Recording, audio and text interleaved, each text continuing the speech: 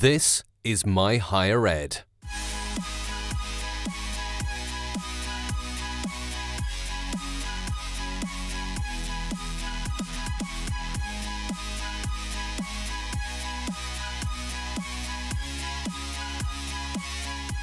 On today's Mind Your Higher Ed, the death of lectures, problems with policy, and influence in education.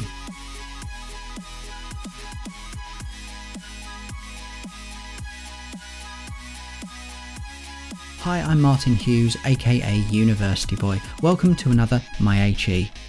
On today's show, it's a hodgepodge of all sorts of different things, but at the same time, hopefully bringing things together to see that a lot of what happens in higher ed is linked in ways that we can recognise. So first up, I've been looking at, I guess it's that time of the month again, that the death of lectures is being discussed. There was a piece in the BBC News website that was talking about lectures continuing on to this day, even though they've been around for so long, and they maybe aren't as useful as they once were, that things have improved, or at least should have done. What is it that is the lure of lectures? Why are we seeing tens, if not hundreds of students all sitting in a theatre watching as a tutor talks about whatever it is that they want to talk about? Will there be slides, yes or no? Will there be some audio visual? Will there be some sort of a YouTube clip? The point is that it still rolls around being a presentation that students can just look at. Now there's a couple of interesting responses from Steve Wheeler, otherwise known on Twitter as Timbukteeth, and he says that if a lecture's nothing more than an expert standing in front of an audience speaking for an hour, then there are clearly issues around its effectiveness. Many lectures do fit this profile, and even those where academics try to embellish with technology can fall flat. And so there you go, even with the YouTube videos and the other bits and pieces to look flowery and wonderful and woo, it doesn't necessarily do anything extra. Essentially, students can see past the facade. And that's not to say that academics are deliberately trying to do something to pull the wool over students' eyes. It's just that the lecture is the lecture, and there hasn't really been time to move things on, according to the BBC News report, that academics have been working on their research. They've been working on all the other issues that face them in their role, that they've not been able to really focus on what to do instead of lectures, that there's not been this serious, long, well thought out process of seeing what to do instead of. But at the same time, there are many things that you can do as well as. So the lecture isn't any longer the only option. There are many different ways of imparting information and getting things across to students.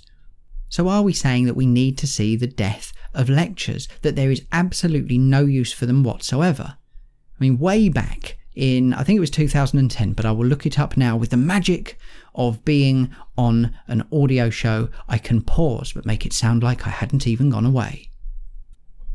Okay, I'm back. See? Brilliant. Seamless. Anywho, right, so yes, back in 2010 I wrote a piece for the universityblog.co.uk which was about should lectures be banned, and it was off the back of a talk from Donald Clark. And what I said very quickly, I was looking for people's responses and got some great responses as well, that the lecture is just one part of the learning process. We do all sorts of things, and so should we just see lectures go away completely in favour of everything else? I said that if new techniques do resemble lectures, so if anything like, say, a MOOC, for instance, you watch these talks, but are essentially mini lectures, why have these delivery styles then essentially been given a lukewarm reception? As in, if you watch a TED Talk, for instance, that in itself is a lecture. I mean, often a well-crafted storytelling lecture, but these are lectures nonetheless. But if the new techniques maybe don't resemble lectures, whatever those things are, talk about the flipped classroom, for instance, that kind of thing, well, the result has been to abandon lectures and not to rethink them. So really, for me, it's not about banning something. What's the point in saying that something that did work should just go by the wayside? Instead, if it doesn't work, then fine. don't rethink it. If there are some issues that you could work with, then do rethink it. There doesn't seem to be any real problem here other than you could easily fall back on the lecture being the default.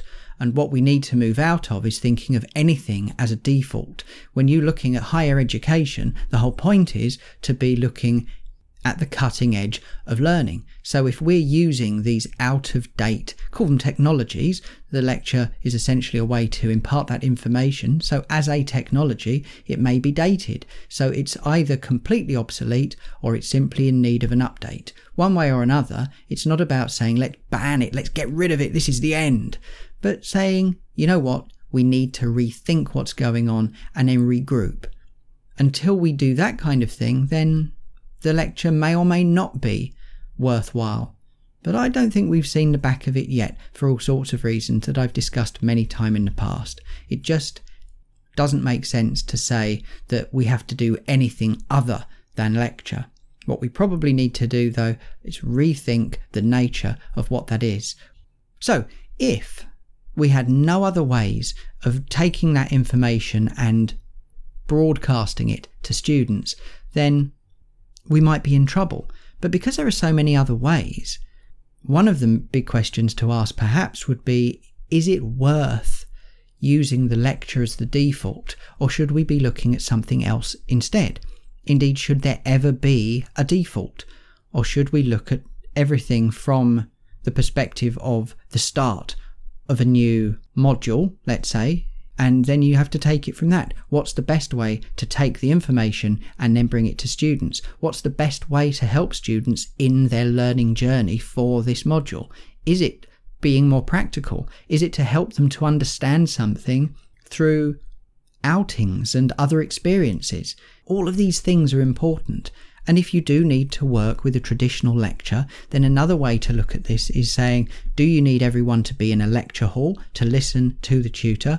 Or is there a different way to broadcast that lecture or to allow that information in a lecture form to come to the students without them having to always attend live on the day at the lecture theatre?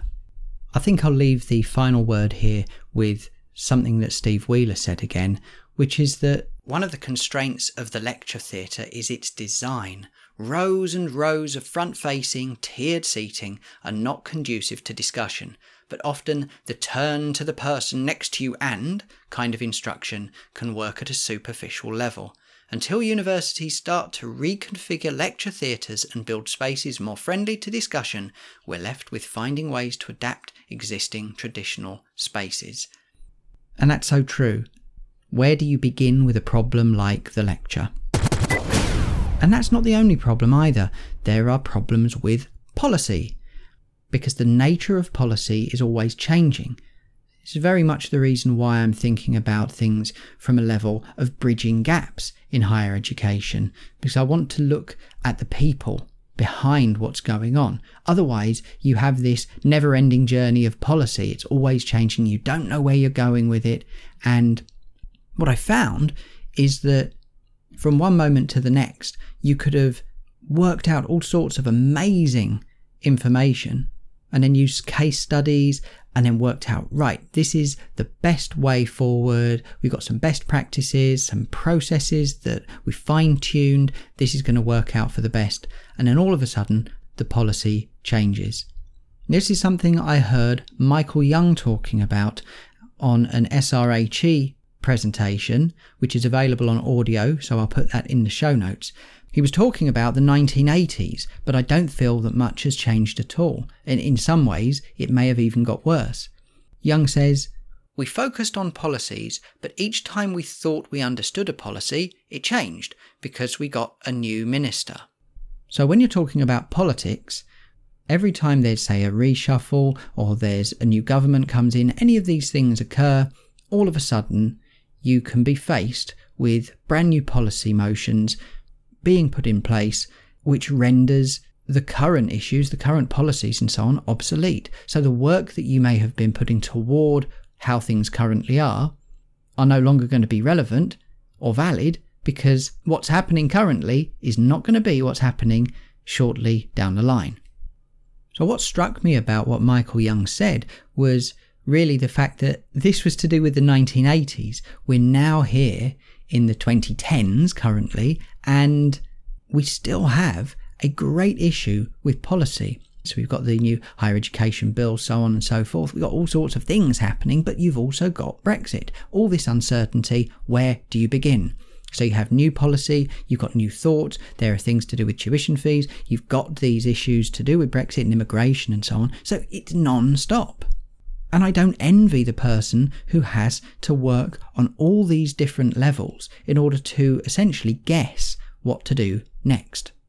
It's why I thoroughly enjoyed the conversation that I had with Paul Greatrix, because you do have to be looking, as he was saying, sometimes as much as, like, say, 100 years or so into the future. You have to be considering, as an institution, when you're looking at these top level priorities, it's not just what's happening in the immediate future, it's not even what's happening 3, 5, maybe 10 years down the line, but 50, 100 years.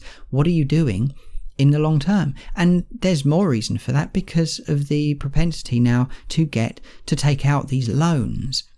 And so millions of pounds may well be going to an institution, and they'll be putting work in, they'll be paying the interest only maybe, and then having to do in 1 or 2 lump sums a repayment later on down the line. But this may be, say, 30 years down the line, and things may be rather different. What's the situation? And how is it all going to play out? The answer really is just as simple as, and as annoying and difficult as, I don't know. But of course you can't go with that. You have to keep on digging. In another SRHE talk that I heard, Helen Perkins was talking about how policy used to be discussed openly and earlier and more directly as well. But she says that the landscape at the time was also less diverse. So you have this double-edged sword.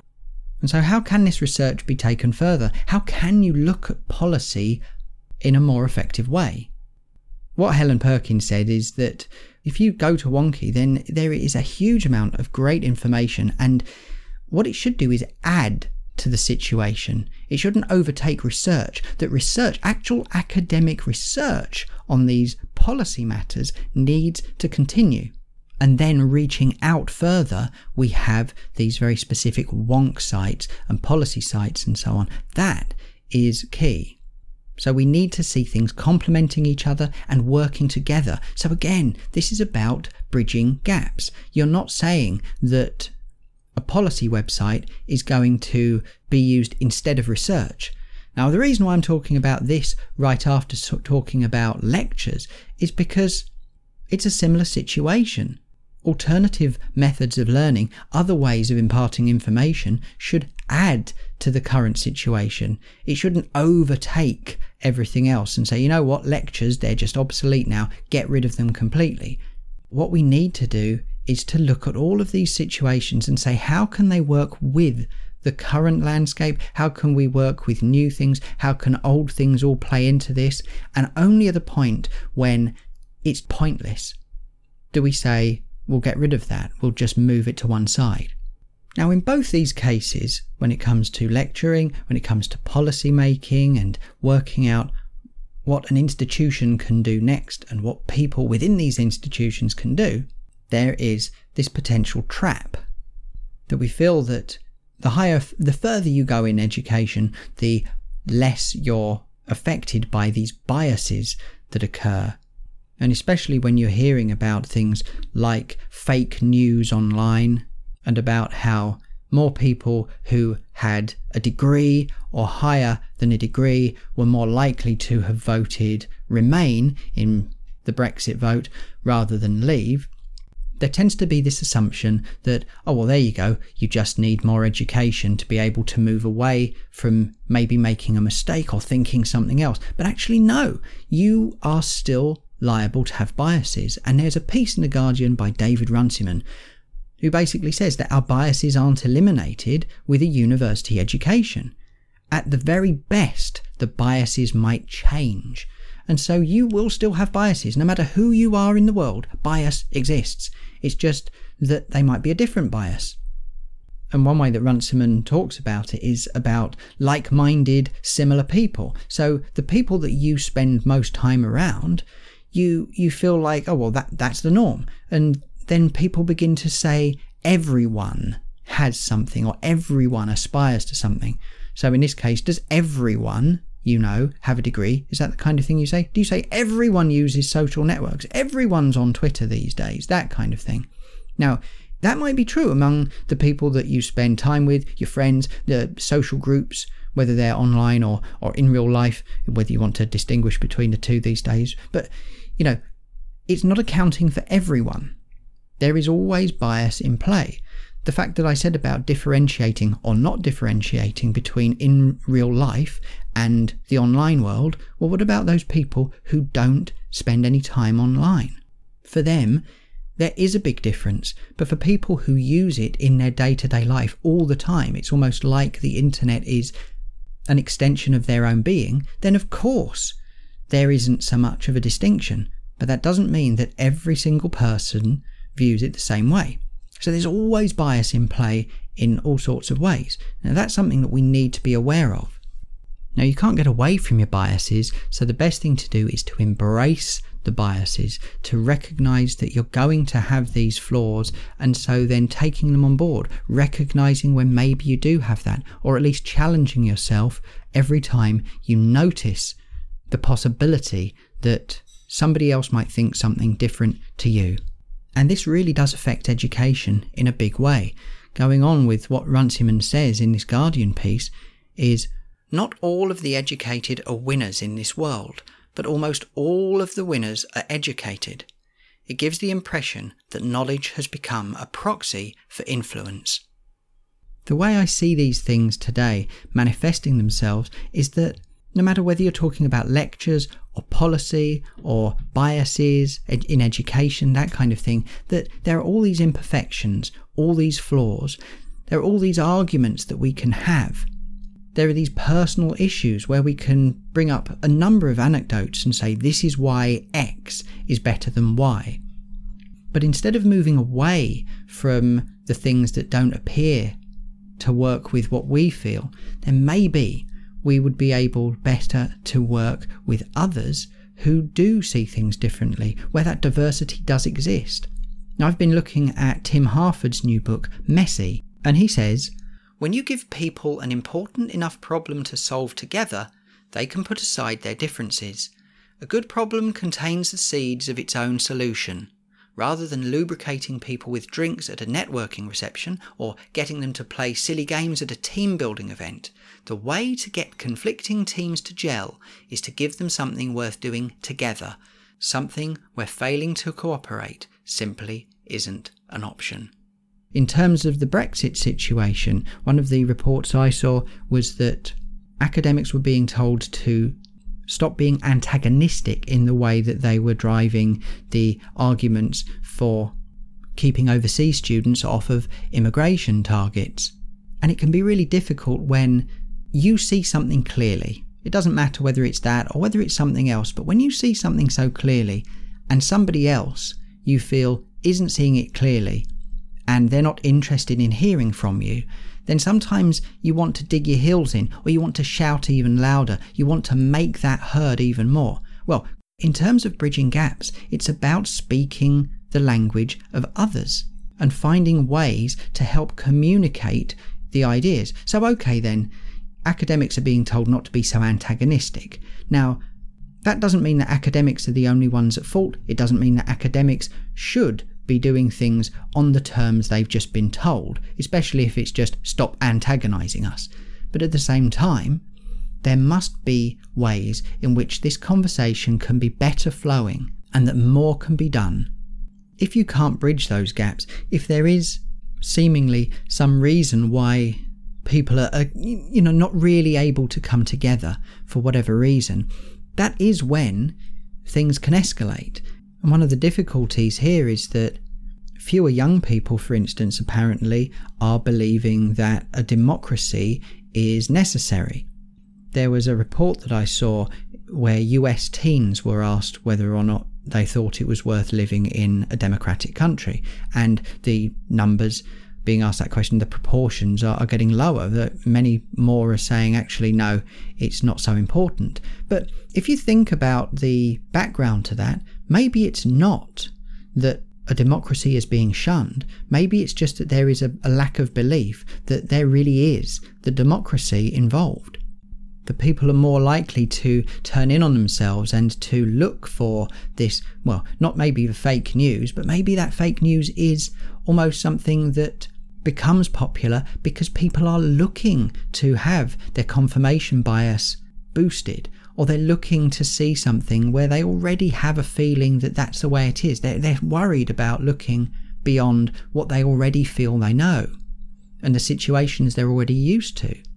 So as much as embracing diversity is a wonderful thing, it may not seem that way. It may actually become less and less of a thing. There is this danger that diversity seems like it's gone too far, but it might not be the diversity that we're talking about. It may be that there is a lack of support in other ways, in ways where maybe an electorate in a democratic country, for instance, feels like they're not getting what they wanted within the democracy they thought they were in.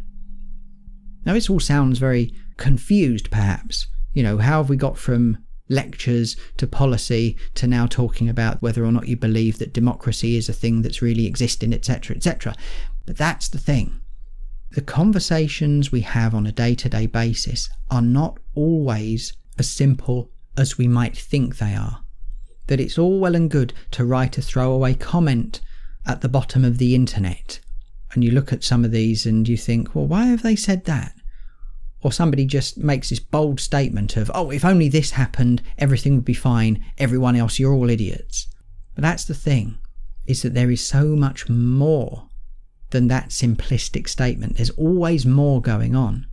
And so you're liable to get incredibly confused, perhaps. There's never an easy way round any of this. And that's where we get back to lectures. It's a false question to ask what we should be doing instead, because we still don't really know exactly what to do. What's good is that, now going over to the policy and the research side of things, it's good that academic research is done in a huge way about EdTech and about what does constitute good learning, what does work for students at universities. There's academic research being done on all sorts of things all the time, and that needs to be done. There also needs to be greater engagement with people who are not doing the research, but who are interested, who are on the peripheries, who are managing these things. And that's where the bigger discussion online, for instance, so in the case of HE policy, Wonkhe comes into play. And then when you're moving things further out to external stakeholders, to the wider public, so there need to be other ways of getting that collaboration, getting that engagement, so that we understand what makes people tick, why situations get to the way that they do, and to see where there needs to be a better understanding for everyone. So we all live in our little worlds of bias, and we can't get away from that. But if we can embrace the fact that we all do, we can then look behind what's making our biases happen, and that we can then help others in ways that they may not be looking at the biases. We might not be able to say to them, oh, look how biased you are, but we could still possibly do things with an understanding of what types of biases, what types of opinions are out there, and then addressing them in a way that isn't so much confrontational, but that allows everyone into the conversation. That's where the challenge comes in, and today is not a day when I'm going to be offering up all sorts of answers. And again, if I do that, that's just me reeling off some answers. Not really the point of any of that. It's more, we need to understand that nothing's simple. I think we pretty much go with that, fair enough, but also that we're all biased.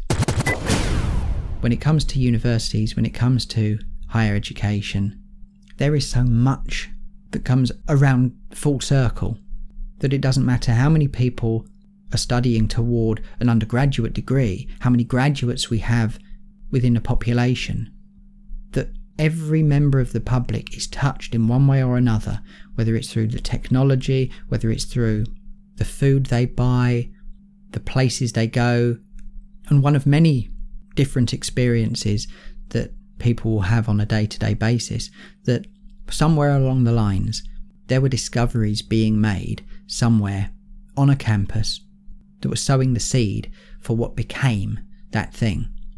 If we can do that with technologies and with writing and with other types of research, then hopefully we can do that as well through the conversations we have, through the connections we make, and through the genuine interest that we have with all of the things that are going on around us.